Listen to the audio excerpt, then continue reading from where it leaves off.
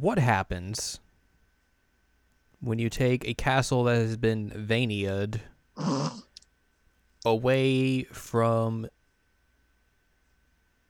certain people and give it back into the hands of a certain other person? A video game. Fair. I was going to say their hands become bloodstained. Oh, snap. That's a much better response than mine. Pew, pew. Good job, buddy. Glad I did something good. Hello, welcome to this week's episode of the Season Lamb Checkup OVA. It's episode 135. Oof. That's a lot. So many. I'm Jared, joined as always by Doc Al and Ladium. Hello. And this is a podcast where we have conversations about video games, anime, and manga. And we're going to talk about a recently released video game this week. Mm-hmm. And by recently released, I mean I guess only a few weeks ago. Yeah. For some reason, I feel like this game came out like a month ago. That's because you played it before anybody else. No. That's actually not true. Oh, man. I got a code the day that the game came out. Okay. Or like backers got the code, so because they didn't send review codes of this early because this game came in hot. Hot. Because they're like, oh god, we have to patch this really quickly. Oh god, do all this stuff. We're talking about Bloodstained: Ritual of the Night. We are.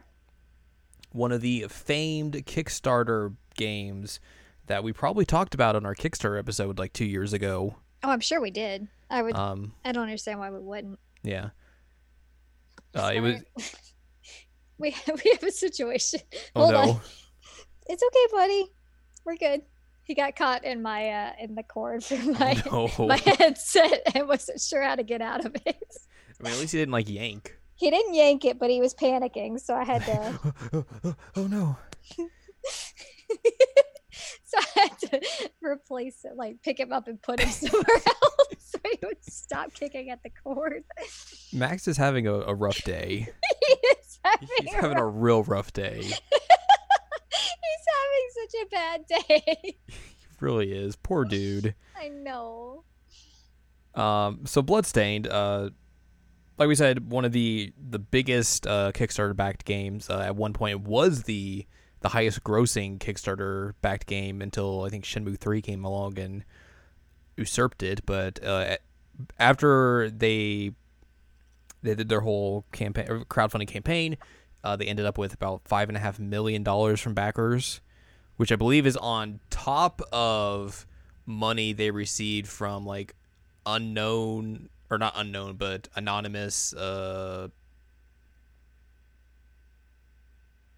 funders themselves that were outside of the crowdfunding campaign. So it's not like they came into this with no money. They had money coming into this, and they're like, we can make some more money. What if we asked for more monies? What could we do then? What if we hopped on this bandwagon of, hey, people like these old games. What if we asked them to give us money to make another one? Which of course we have seen, since then. The Bloodstained Kickstarter started in 2015. Since that time frame, when other major Kickstarters were happening in the video game scene, a lot of those that raised a big amount of money, had a lot of popularity or word of mouth going around, kind of didn't, meet expectations, let's say. So there was a lot of, trepidation going into this game in particular because, it was another one of the big Kickstarters. And, with how everything has gone thus far, people were like, well, is this going to just be another, hey, this looked really cool, but turns out to be a big flop like the other ones had so far? Or is, can this buck the trend? Can this break the Kickstarter curse? Look at you, ukulele. Among others. That one's just terrible. Yeah.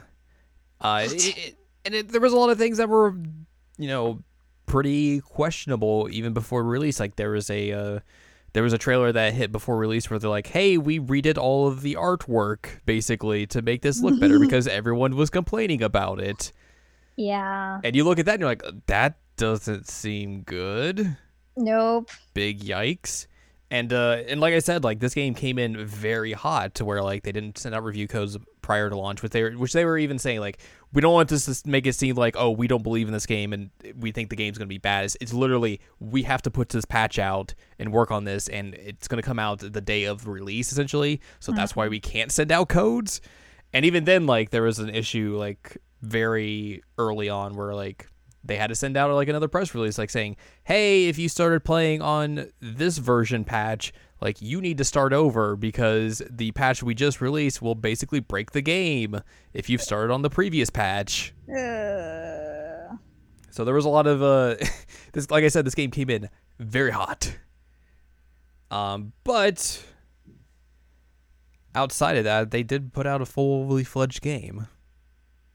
They did? They did. It runs, kind of, on some platforms, some better than others. Yeah. Which we will be able to talk about because I played on one version and you played on another version, so... Correct. You played on perhaps the more infamous version of the game so far. I did. But I got to play it from my bed. It's true. It's pretty good. But yeah. Bloodstained is out there. It is playable. It is all that. You can read my review on Crunchyroll. It's on there somewhere. But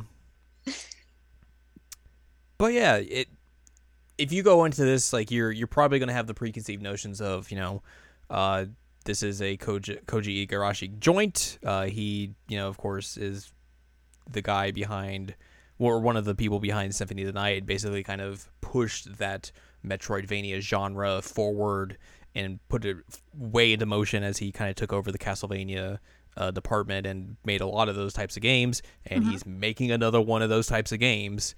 So if you kind of follow the development of this game, you will definitely know that. And this is one of those types of games. Like immediately from the outset, that like you begin playing, like you basically have that feel. You're like, oh, this is definitely Symphony of the Night again. Yeah, it's very clear it's Symphony of the Night again.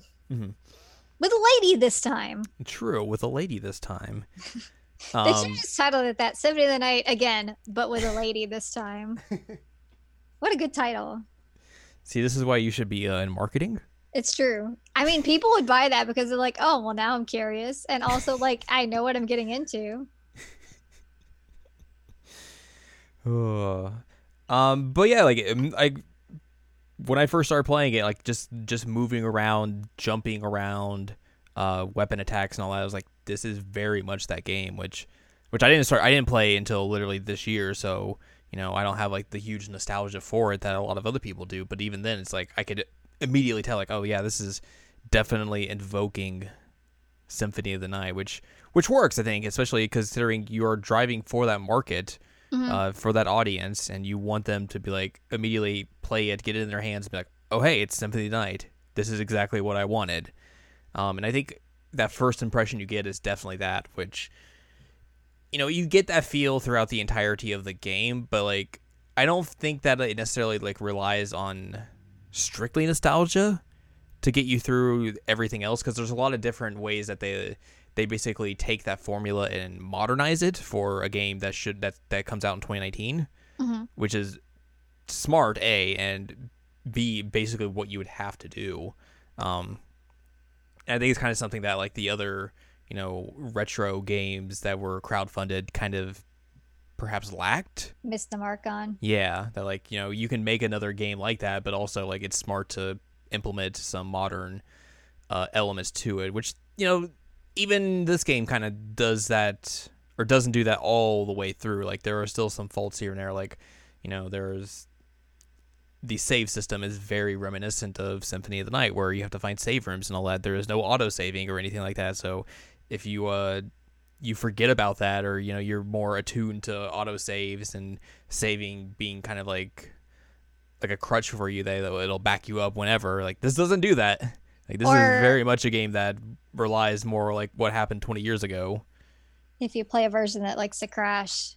That too, which is very unfortunate.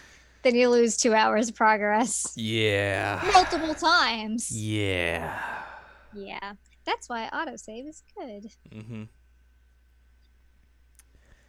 So yeah, you played the Switch version.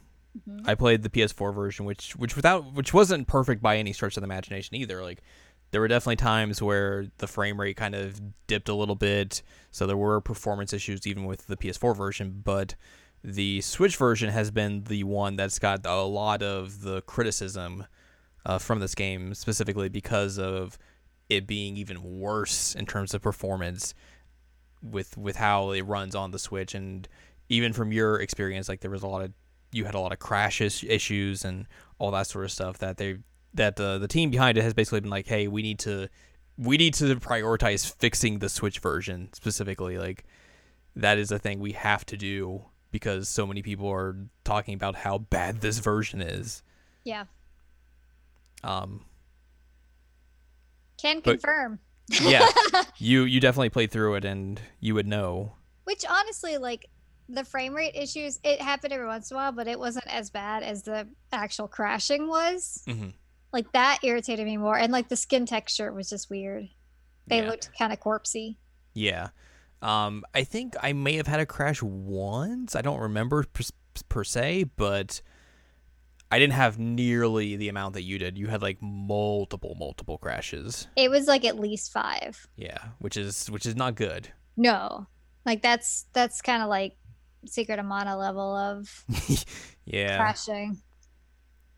So I guess like the pro tip to come out of this is that, you know, if you want to pick this game up, which it is pricey for a game that like this, you know, it is $40 retail, which I think you can probably find it on sale. It was on sale a lot, even coming out like the release week for when it came out.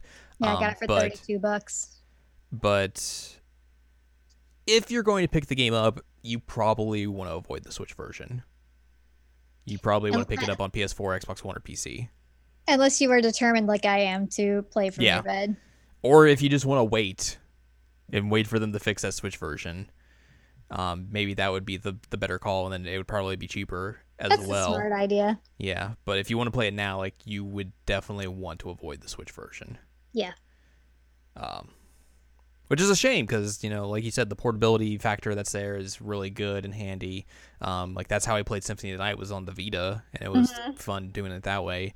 But I don't think the issues that game has really, you know, outweighs the ability to have portability whenever. But let's talk about the game proper. Ben Diskin's in it. Yes, there's a wild English dubcast that's in this game. I'm just saying that, like, I made an announcement to you a few weeks ago that it's essentially at this point that I just buy anything that Ben Diskin's in. And then I bought this and I was like, oh, hey, Ben Diskin's in it. Confirmed. Even though I didn't know. Hey, I didn't know that he was in it when I bought it. Now you know. Now I know. And that was great. Like, I kept going to talk to, like, Johannes because I was like, hey, Ben Diskin, what up? Anyway. Plot.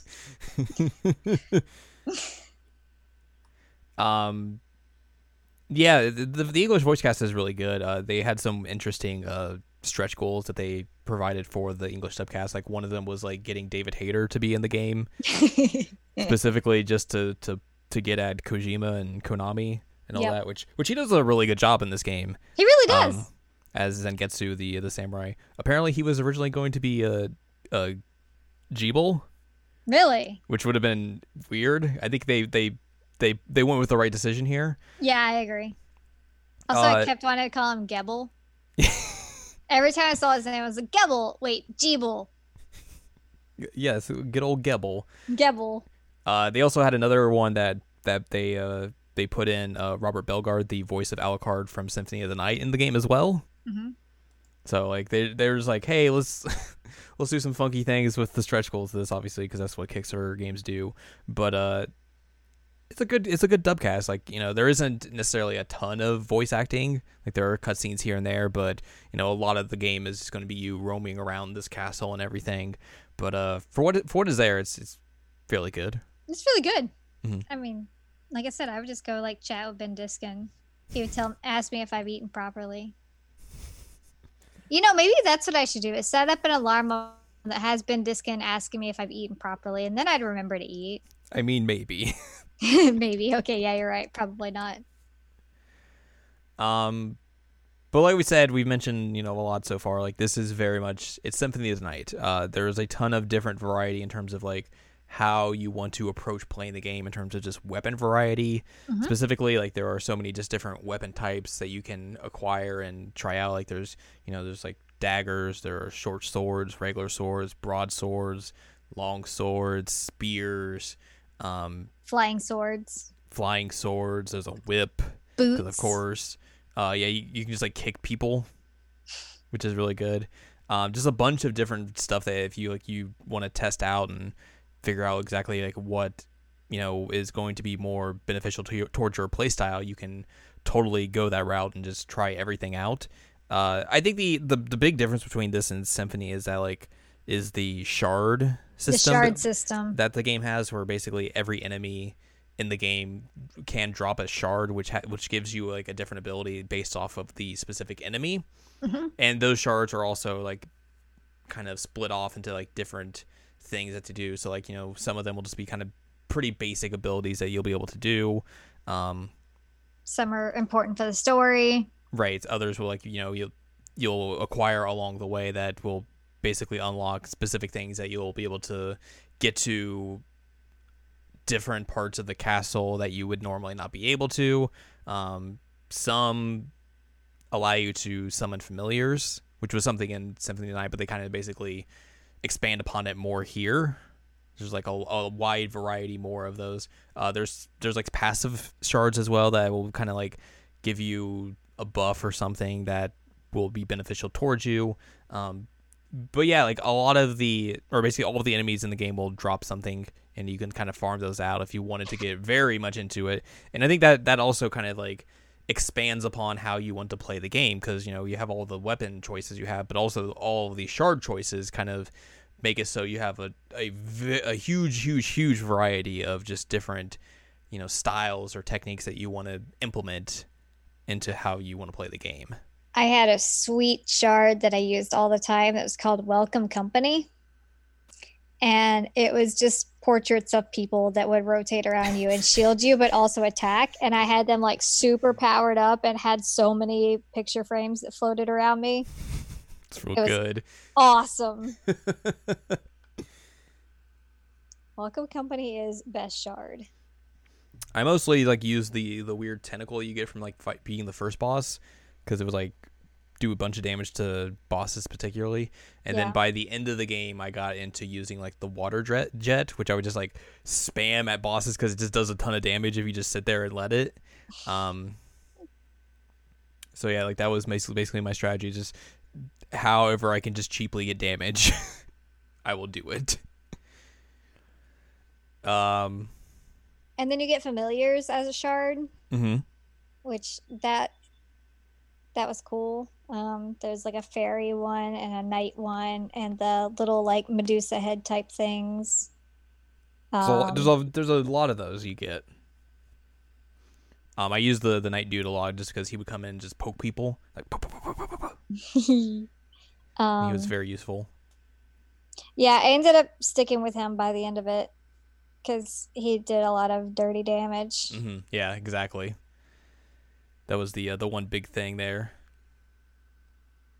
Um, so yeah, I did do a lot of shard farming in this, and that got annoying, especially after you farmed for a couple hours and then finally got it, and then the game crashed. But I did do a lot of shard farming, so I had a pretty decent percentage of them all. But at the same time, I used like maybe 2%. A handful, yeah. Yeah. I was like, oh, cool. You do like nothing. Cool. All right. Glad I just farmed you for 3 hours.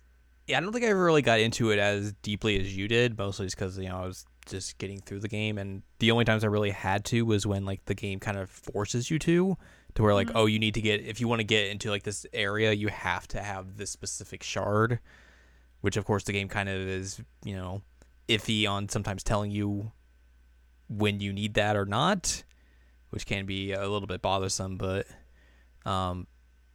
if you are the type of person who wants to like go full completionist and all that, like you're gonna have to do a bit of farming, I guess, is the thing in order to get all the shards, because there are a ton of them.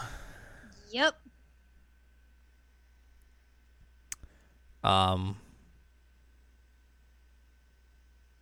Guess let's talk about the story a bit. Yeah, let's do that. Let's talk about the story a bit. You begin on a boat.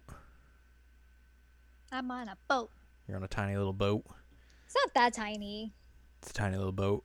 It's not that tiny. It's not really. It's a pretty big boat, but it is kind of like the starting area until you eventually move on to the castle. You meet Miriam. There's a castle? Yeah, it's just shocking. I know. You meet Miriam, who's the character you play as, and basically you learn how she can have all these shards from enemies and all that sort of stuff, and there's not a lot of people who are able to do that. They learned that their old pal Jeeble is doing some bad stuff. Gee, Jeeble, what are you doing? God. And you basically have to find him and confront him and all that. You are accompanied by Johannes. And Johannes. They and pronounce Dominique. the J. Johannes. God. Dominique, and basically those two are going to be they help you out throughout the rest of the game. You're able to set up. He's an alchemist, and he helps you cook. Yep. You set up shop in this little house that is like on the outskirts of this castle that pops up. The castle is a demon castle, of course. Everyone's like, and so many people died. Mm-hmm. Dominique is like a member of the church, essentially. Like a nun type thing. Yeah. So she sells you stuff, and both of them will just pop up through the castle, whenever the cutscene demands it. Yeah, they just show up and they're like, "How'd you even get here? This is really far in this castle." There's also a small girl named Anne, who has like the wildest accent. Yeah, there's a couple of people who will just like randomly show up at the house or like the surrounding areas that will like become quest givers, essentially. Oh, like that murderous lady. Yeah, there's a lady who's just like, hey, go kill a bunch of demons and kill them all, those murderers. And avenge all these random people. There's an old lady who just wants to eat food. But she can't remember what the food is, so you have to help her out. There's a lady who wants to bury all the people. Yep. There's a dude who just grows crops. That's his job. And yeah, they'll basically all help you. You can do a bunch of quests, and you'll get items and all that sort of stuff. Which is pretty cool because there's a lot of different quests you're able to undertake. And some of the quests are very referential, let's say, toward other games in this genre. Mm-hmm. But yeah, you eventually have to go to a castle. It is a very weirdly designed castle. Yeah, the architect of this, wild. It's very wild. That whole thing basically plays out as you would expect. You find a wide variety of different areas to explore. They are all full of secrets and everything where you'll look at something like, oh, I can't get there, and then you'll come back like 5 hours later and be like, oh, now I have this ability and I'm able to traverse up there. I was so happy Fun when I got stuff double like that. Jump. Oh yeah, double jump is great. So good. I literally did a fist bump when I unlocked double jump. I was like, yes, finally. She gets like these cute little like rainbow wings on her back when you double jump. Mm-hmm. It's pretty rad. And there's a bunch of different like abilities you'll be able to unlock throughout the game itself, where it'll help with like traversion. There's one where you can kind of like shoot out a beam of light and just and get through like tight corridors that way. Yep. There is they kind of get around the whole idea of the inverted castle by just giving you an ability called inversion, which just turns everything upside down. Yep. There's one that you can absorb blood. Yep. Which is useful for like one area. I mean, apparently it's also useful, like you can use it for healing, but I never did. Yeah. You can phase through walls. Yeah. Which is a very late game ability, but that is a thing you can do as well. Which, speaking of that blood, Can we talk about the fact that there's just like this fountain just full of blood and overflowing with it? Like, what an aesthetic choice, man. I mean, the game is called Bloodstained for a reason. It's just a fountain of blood. Fountain of blood. It's crazy. Just chilling. So yeah, eventually you meet an old dude. His name is Alfred. Mm-hmm. He was also in the Alchemy Guild. He was a mentor to Johannes. Johannes's He mentor. seems super sketchy. He does seem sketchy. Everyone's like, that dude's super sketchy. He wants a book. He wants a book. He's real into this book, and he needs to stop Jeeble. Jeeble from getting it. Yes. You also meet Zangetsu, who is the samurai that Dominique knows. You get to fight him a couple of times, and he's just very like untrustworthy. He's like, you have bad powers. I have to kill you. Yep. And we're like, hey, can we talk about this? Nope. I have to kill you, man. Lady. So eventually, you'll fight all of them. Fight a bunch of bosses. There are some that are creative though. Like I was super mad because I kept dying to her, but like the blood one was really cool. It's interesting because like you would kind of expect, considering how much the game evokes Symphony of the Night and Castlevania in general, that it would fall on like the easy, oh well, we can just use those types of bosses. Mm-hmm. Like, oh, here's Frankenstein, here's the Mummy, like all that sort of stuff that has been used to death in Castlevania games. And really all of the bosses in here are kind of like are more unique and not really just those same tropes that you have become accustomed to from Castlevania. Well, that lady, what I liked about her is that for one, she fights with like a red parasol, but as you do damage to her, like her outfit changes. It's kind of like a Bayonetta situation with like her outfit is made of blood. So as you attack her and more blood like goes on the floor as opposed to on her like dress changes styles. And like that's a good touch. It is.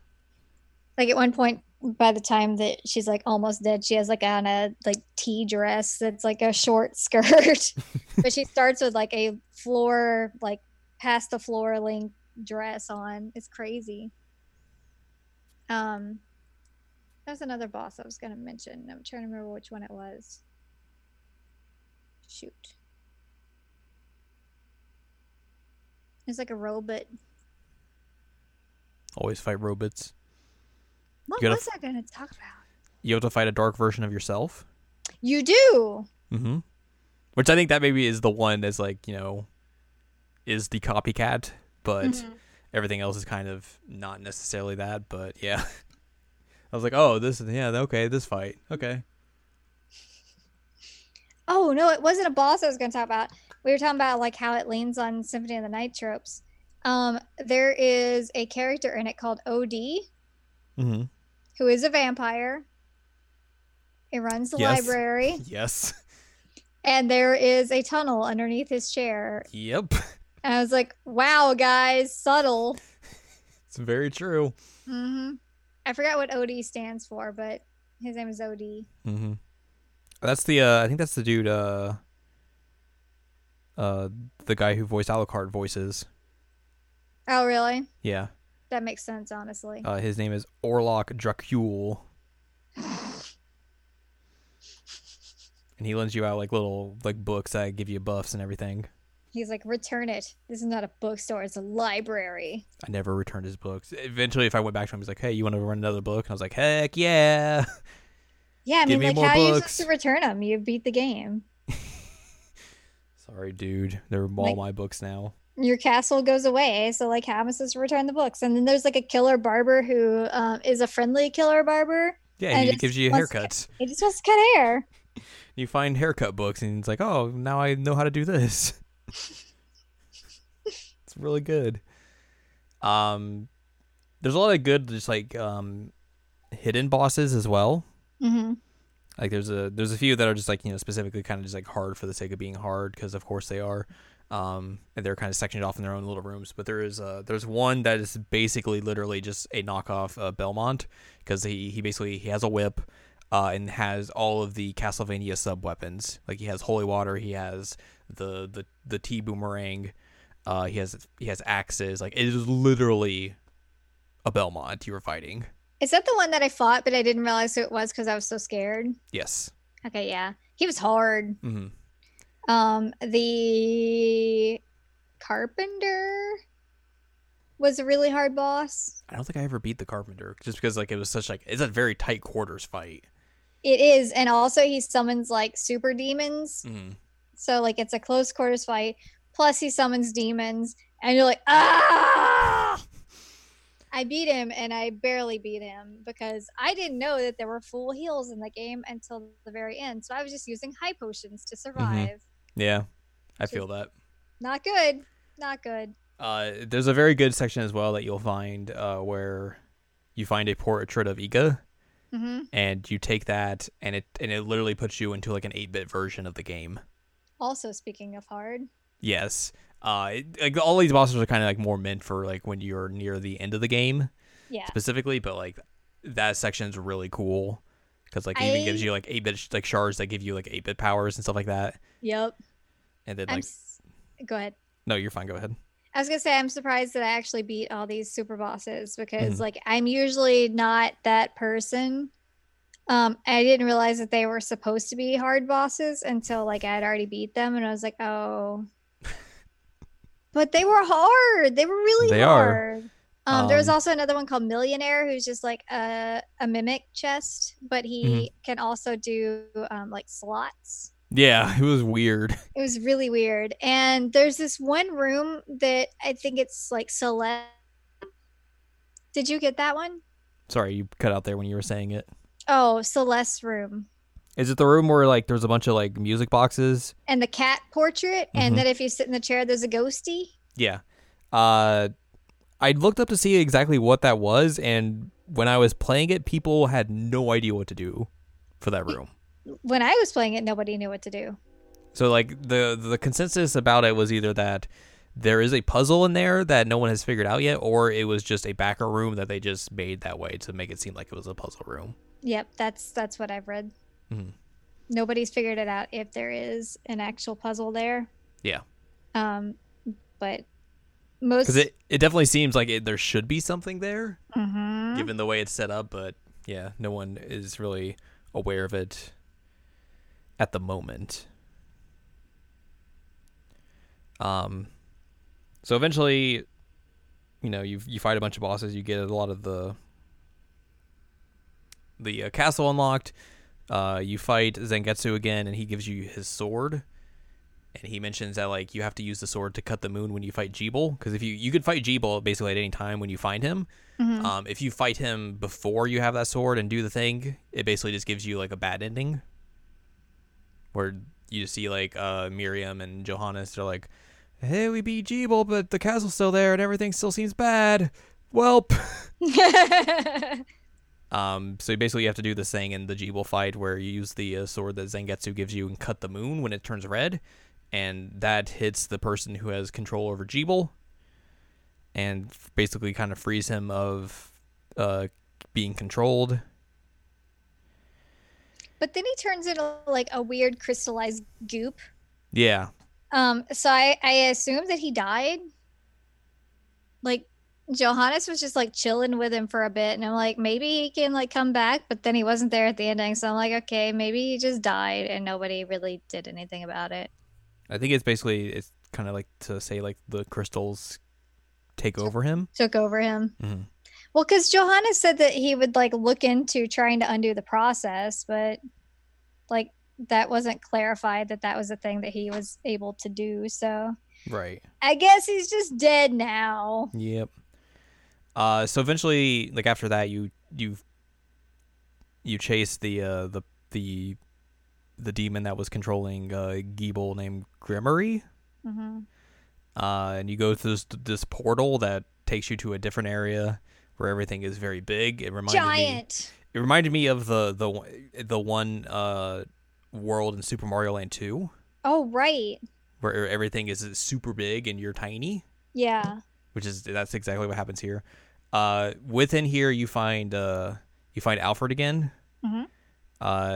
He gets mortally wounded and tells you that like the book's gone, and he basically was trying to use the book to basically destroy everything, make sure in a way that was good. Turns out he was misunderstood. He was very misunderstood. He was not the villain all along. Mm-hmm. But he does tell you who was. He does tell you who was. So you go through the giant area, which is kind of difficult because there's not a lot of like save areas or anything like that. I don't think there's any save areas, is there? There's one, I think. One, okay. I know there was like a warp area, like below it, but not in there. It's very like kind of like out of the way essentially. Yeah. There's another boss in there you have to fight and everything, but eventually, you know. Oh, that dumb money belly guy. You told me like you had problems with it. And I was like, I beat that boss first try. I don't know. But also, sorry. I didn't have anything but high potions. So did I. I ended up putting on the Aegis armor so that I could jump and not hit the spikes. I never hit the spikes either. Well, because I kept trying to like chill out on top of its coin things.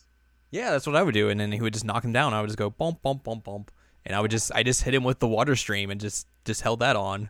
Well, damn. And then eventually he just died, and I was like, okay, that was a boss. Yep. Well, apparently I'm just bad at the game. No, you beat more bosses than I did. So yeah, you eventually go through all that area, and then eventually after that you'll get back. You'll find the final area, and that's where you take on who is the true villain.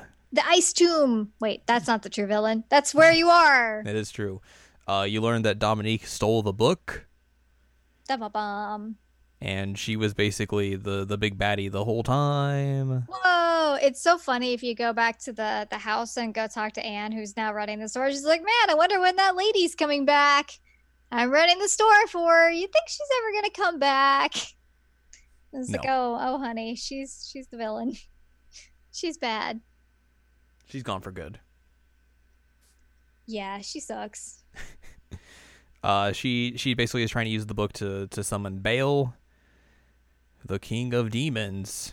Da-ba-bum. And you have to fight her and then fight Baal as the final boss. Which also was one that I was like, I need heals. Yeah, that was the one where I had to like kind of break down and be like, all right, I need to get these full heal potions because I am not these high potions are not cutting the mustard here. But yeah, it's a tough fight. Super tough. Especially because like you have to do the Dominique fight and then the Baal fight back to back. Yep. And it's two tough fights back to back. It is not easy, so you kind of need all those kind of healing items that you're able to get in order to help you out. I kind of suspected her. Yeah. Because she kept showing up with Zangetsu, and I'm like, why are you here? Go away. And she seems like she was kind of like running the show for a bit there with him. Mm-hmm. But then she kept getting letters from him like, Zangetsu says that if you go here, you can fly. And I'm like, what? Zangetsu, what are you talking about? Are you on drugs? Yeah, that was the weird way that the game would be like, hey, go this way, you'll get this ability. Wink, wink. Wink, wink. So yeah, and then the castle disappears and everybody lives happily ever after except for Jeeble, who is apparently dead. Poor Jeebs. Oh, and Alfred. He's dead too. And I guess Dominique, she's also dead. And all the people in the village. It's true. And you'll play through the final cutscene and there'll be like weird water sounds playing throughout it. Yeah, both the audio on both of ours messed up at the end. Yep, I don't know if that's like a widespread problem or not, but like it happened for you and it happened for me, and we were playing on two different consoles, so it was really weird. It was very weird. Like it just played throughout the entire cutscene, and then the credits, and it was not through the credits because the credits had stopped, but then like after the credits roll ended, it was like, and then it stopped. Yeah, it was awful. So it was very weird. Oh, you know what I didn't like about this? That tower. Yeah. Yeah, I kept having to go up and down that tower and then like climb on the gears, and it was a nightmare. Hated that tower. I had to do the same thing. And then you had like the flippies, like when you invert it, and then it's like, oh cool, I'm at the bottom, and now I have to climb all the way to the top again. Yay! It was awful. I really hated that tower. A good touch though was that you fight twin dragons there because it is the twin dragon area. It's true. Wow. Who could have guessed? Who could have guessed? But after I fought him for the first time, I was like running back up the tower after getting the item. And Yeah, I did the same thing. And it was like, well, this was nothing. Yep.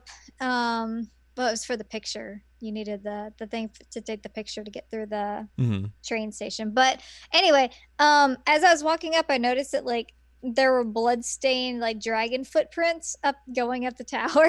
Mm-hmm. I was like, nice. That's a good touch. But they go away after you leave the area. Yeah. I think like some things that like I got nitpicky about with this game were like I feel some of the UI and like the production elements of the UI felt super cheap. Specifically for like a $40 game, like it looked like the kind of stuff you would find in maybe like a $15 game in terms of just like how the text looks, how the menus look. Like a lot of just like looked real cheap and not the kind of quality you would expect from a game that is $40. Right. So I thought that was kind of a bummer because like, you know, I just think you should expect better from that if they're charging that kind of money for it specifically. I feel like there was something else and I don't remember. While you're trying to remember, the music's real good. Yes. The music's really good. Mm-hmm.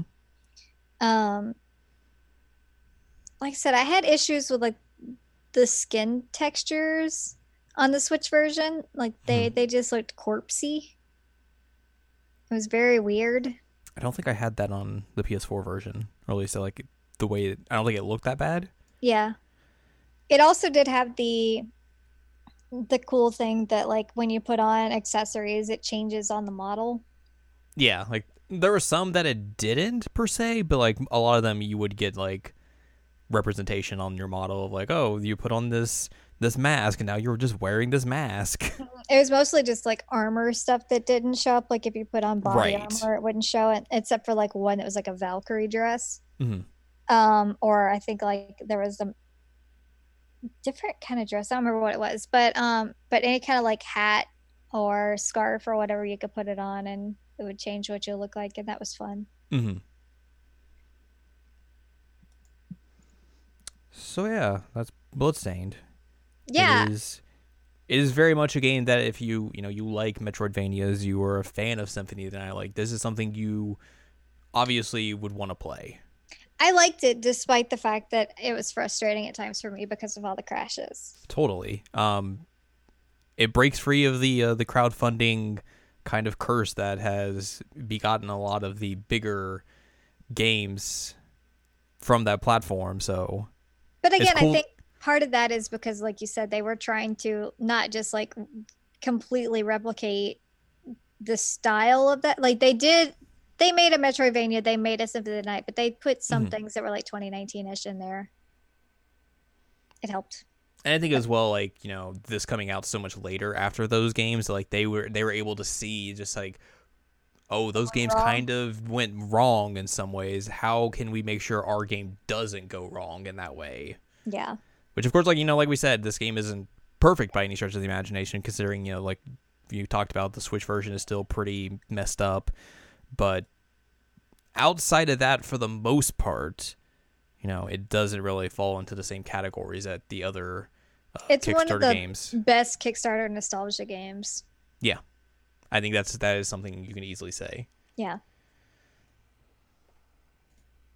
I love there's just a portrait of him in there, though. That's super funny. Of course. Why wouldn't you, right? Oh boy. So yeah, that's Bloodstained. We're also going to take a look here since we're in July and see what's coming out in the back half of 2019, and just, you know, talk about some of the games that we are interested in and see what all is coming down the pipeline. Trails of Cold Steel 3. Whee! That is true. I don't know if it's on this list or not, but I guess it is. That's cool. So we're gonna start with July, which already we're a few weeks in. We're in the midst of it.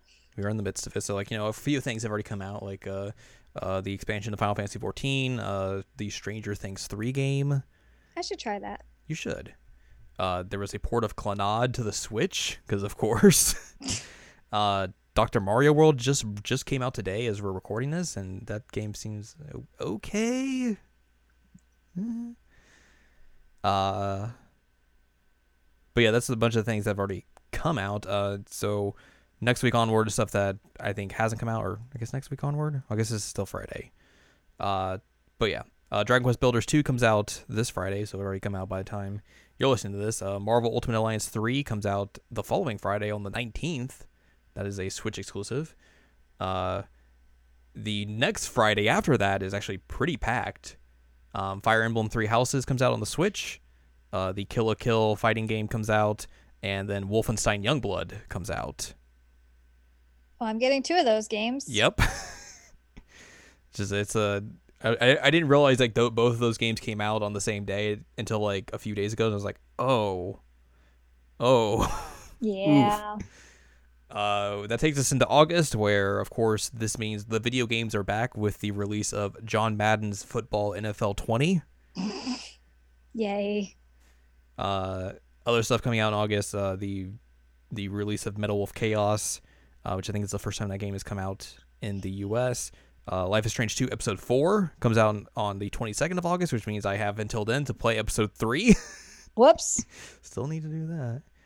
The 27th sees Control, the new game from Remedy, the game that looks like Psyops, but is made by the Max Payne Alan Wake developers. Also, World of Warcraft Classic comes out that same day. If you want to just time travel back to 2005 and play WoW that way. Man, Alan Wake was good. Yeah, it was. It was a really good game. Yeah, it was. And Remedy got the rights back to it, so that's great. Yay! They can put that out elsewhere if they want to. Good. The 30th of August sees the release of Astral Chain, the Platinum Games joint for the Switch, the Blair Witch game. Right. I forgot that existed. And then also the Dark Pictures Man of Medan, which is the new game from the developers of Until Dawn.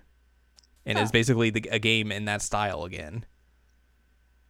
So I'm interested to see what that is. September starts off with the release of Catherine Fullbody. I hope that they are correct.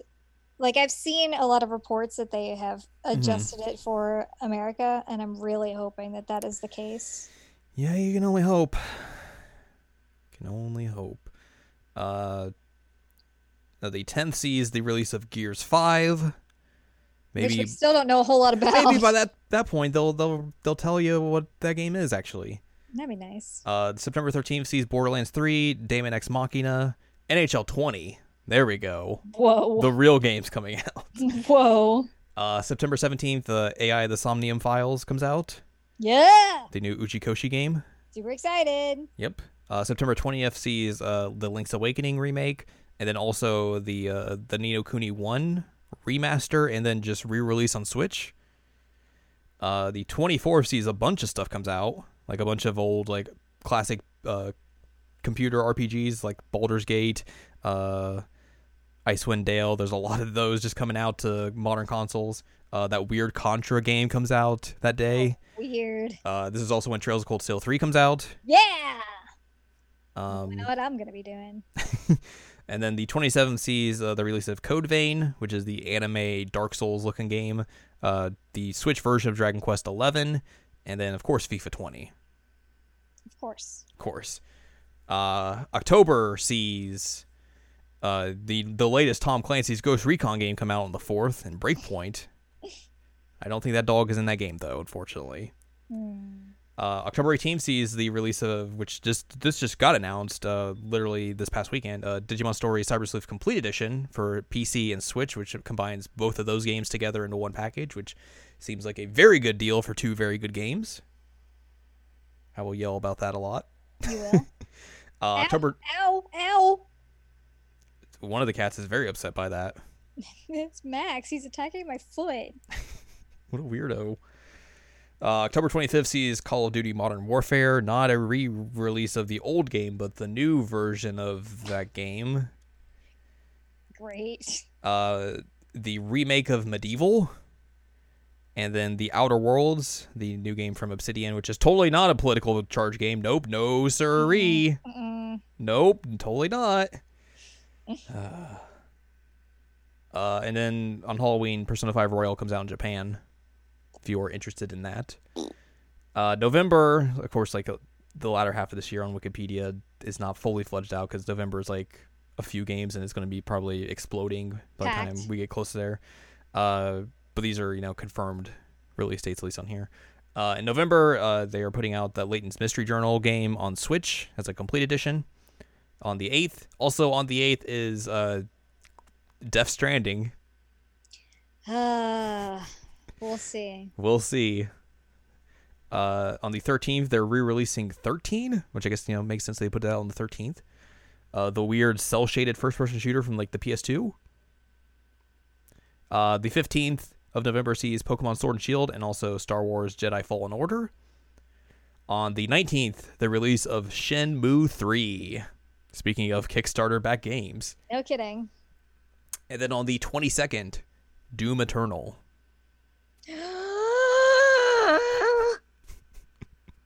I never thought I would be this excited for a Doom game.